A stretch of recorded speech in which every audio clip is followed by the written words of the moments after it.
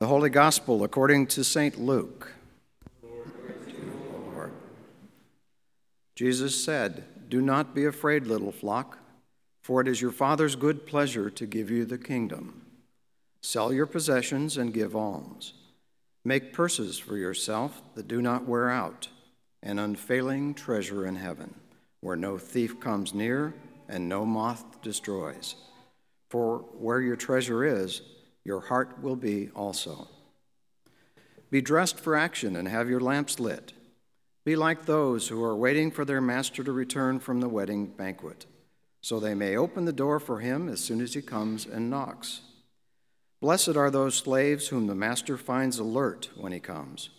Truly, I tell you, he will fasten his belt and have them sit down to eat, and he will come and serve them. If he comes during the middle of the night or near dawn, and finds them so, blessed are those slaves. But know this, if the owner of the house had known at what hour the thief was coming, he would not have let his house be broken into. You also must be ready, for the Son of Man is coming at an unexpected hour." This is the gospel of our Lord. Praise to Christ.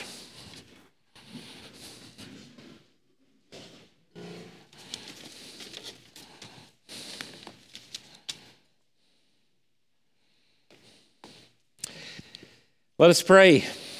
Gracious God, we pray that the words of my mouth, the meditation of our hearts will help make us ready and be prepared and keep our lamps trimmed and burning.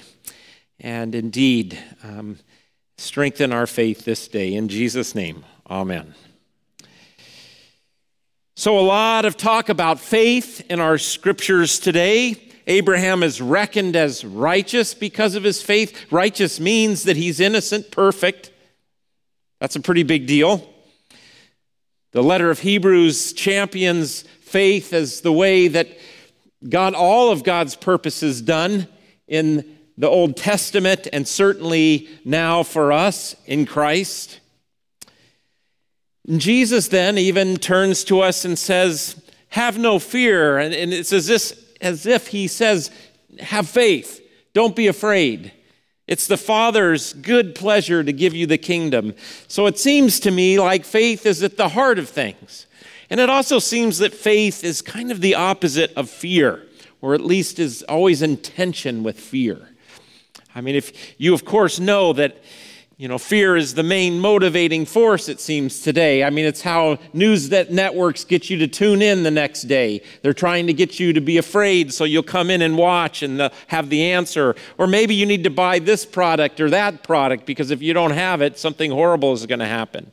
And then, we've got the FOMO, the fear of missing out, that the kids deal with all the time. So it's beautiful that we have faith held up in all of our scripture readings today and celebrated. But since we talk so much about faith, especially in the Lutheran tradition where we say that faith alone is what justifies you, faith in the work and person of Jesus Christ, well, we talk a lot about it. So what does it mean, though? It's one of those words that maybe we use so much that people just assume they know what it means or, go through it. And interestingly enough, thankfully, the writer of Hebrews gives us a nice little concise definition today. In verse 1 of chapter 11, that's one of those you want to memorize someday if you haven't. The writer of Hebrews says that faith is the assurance of things hoped for. The assurance of things hoped for. So, that word assurance is an important one. In Greek, it's hypostasis. And it's one of those words that's hard to translate with one English word. Assurance is good, but hypostasis means kind of your being, the foundation of being. Of existence. It's really a foundation. So maybe we'd want to use the words promise, like God's promise, our foundation. It's the foundation. And the reason I want to put that forward is when we think of assurance, it's kind of subjective, like faith is my assurance and the fact I have assurance, but really it's actually something from the outside that's been given to you, like you were given a foundation upon which to stand. So faith is the foundation, the assurance, certainly, the ground of our being. Faith is that assurance that we have in things that are hoped for. Faith is indeed a foundation that we hang on to, that we cling to, but its focus is something that we don't see, we don't have yet, or maybe we do have it yet, but we're waiting for its fulfillment. And then we go on, it says the conviction of things unseen. So it's almost like you've got two statements kind of running alongside each other. Conviction is an interesting word too. It could also be translated as evidence or proof.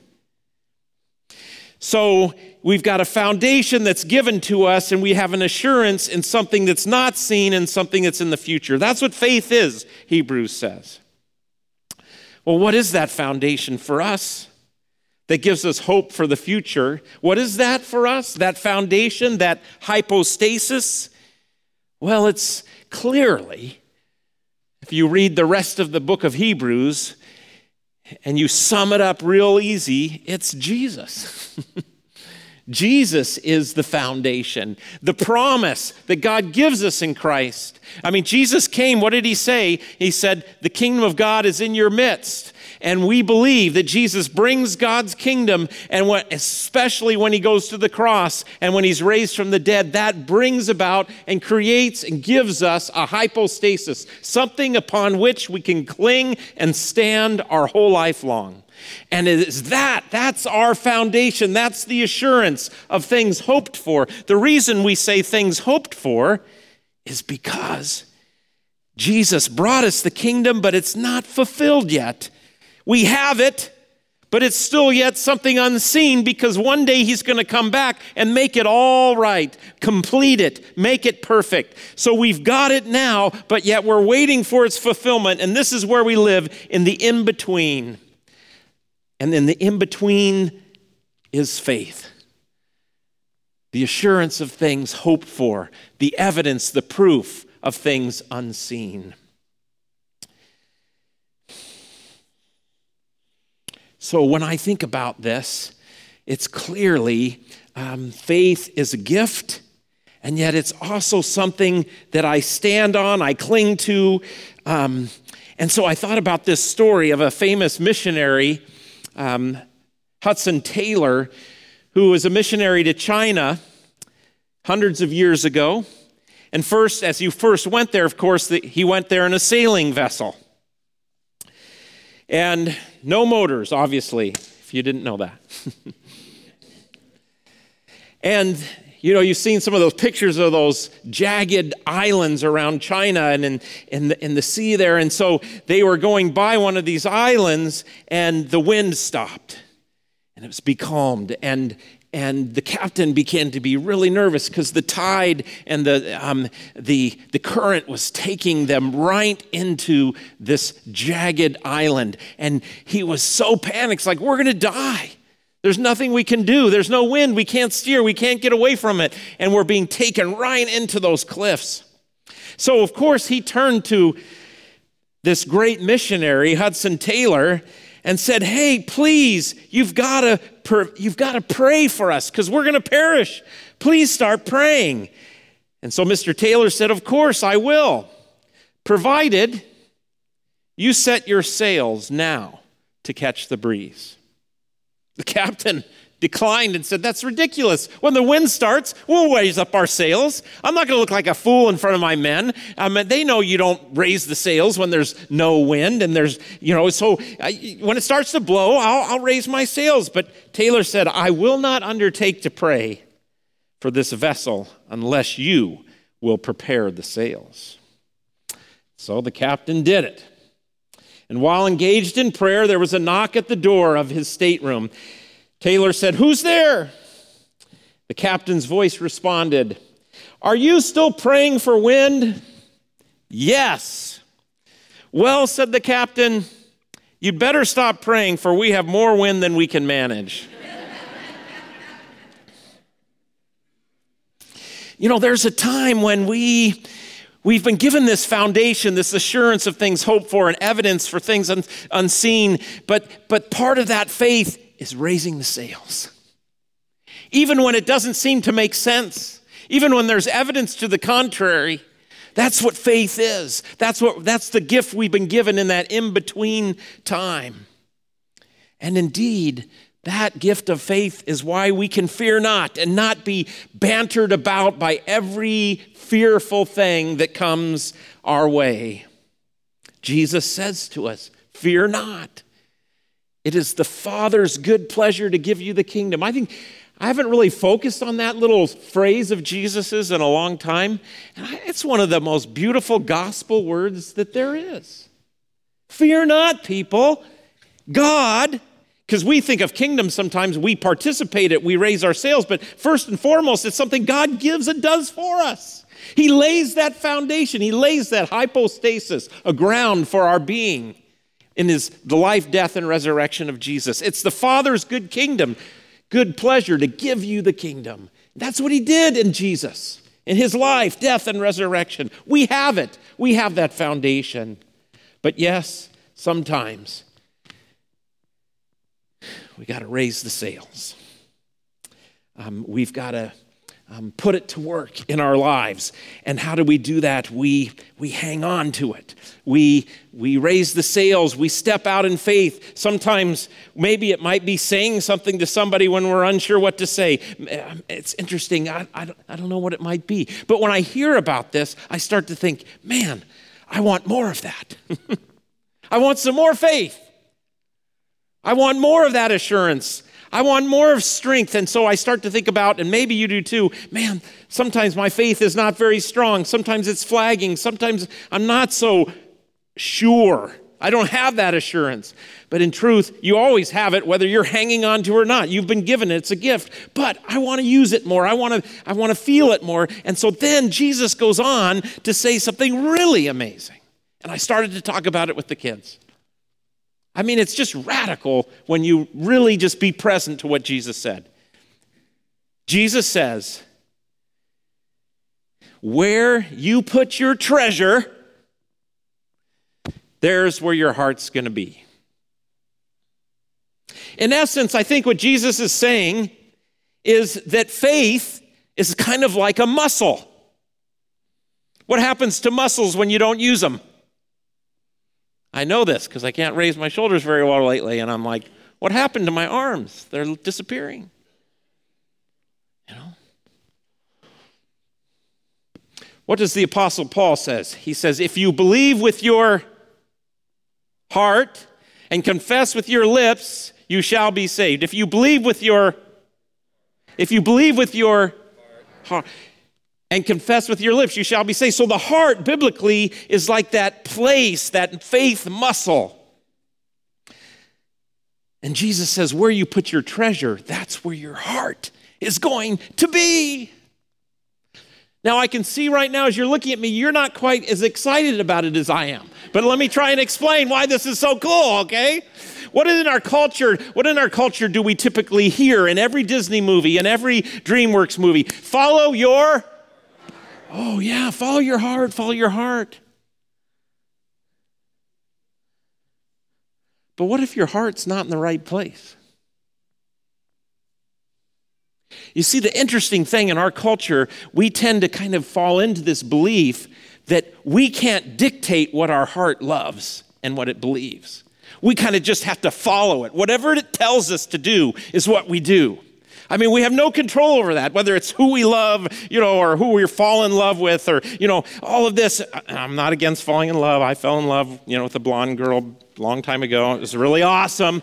But, we tend to we're almost like victims of whatever our heart feels like and wants to do. Jesus says, no, you can set your heart by where you put your treasure. Now, are you starting to get it?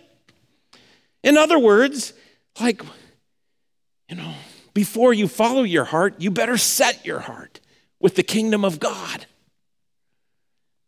Seek first the kingdom of God, and all these things will be added to you, Jesus says. So you may say to yourself, I really wish I had more of a heart for service.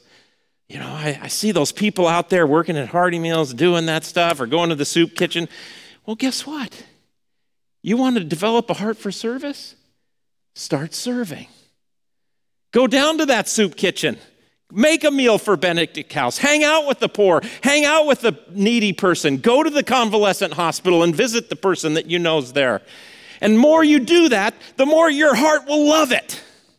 Don't wait for your heart. Go do it, and then it'll affect your heart. You see how this works?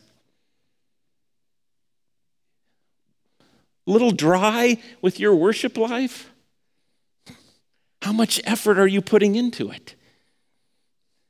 Have you gone to Pastor Bill's YouTube channel and checked out the Foundations class where we explain everything you do in worship so you know why you stand up and sit down, why you say these words, where they come from in the Bible? Man, have you done that? You do that and you might start to really love worship. And maybe you only worship once a quarter and you go, oh, it's okay. Well, no, duh. You're really good at what you do a lot. So the more you do it, the more you're going to love it. See, that's the way it works. You struggle with Bible study, get in there and start reading. And when you run into stuff you don't understand, move on. It's okay. Just keep at it. And the more you keep at it, the more you'll love it. And the more you love it, the more you'll keep at it. The more you keep at it, and the more you'll love it. And here we go. And it's awesome adventure. Jesus says, where you put your treasure, that's where your heart will be.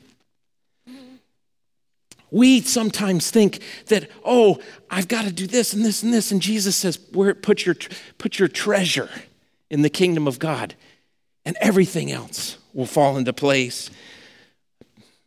Person recently, not too long ago, I heard about asked their pastor, and the pastor shared this like, Pastor, I want to love God more.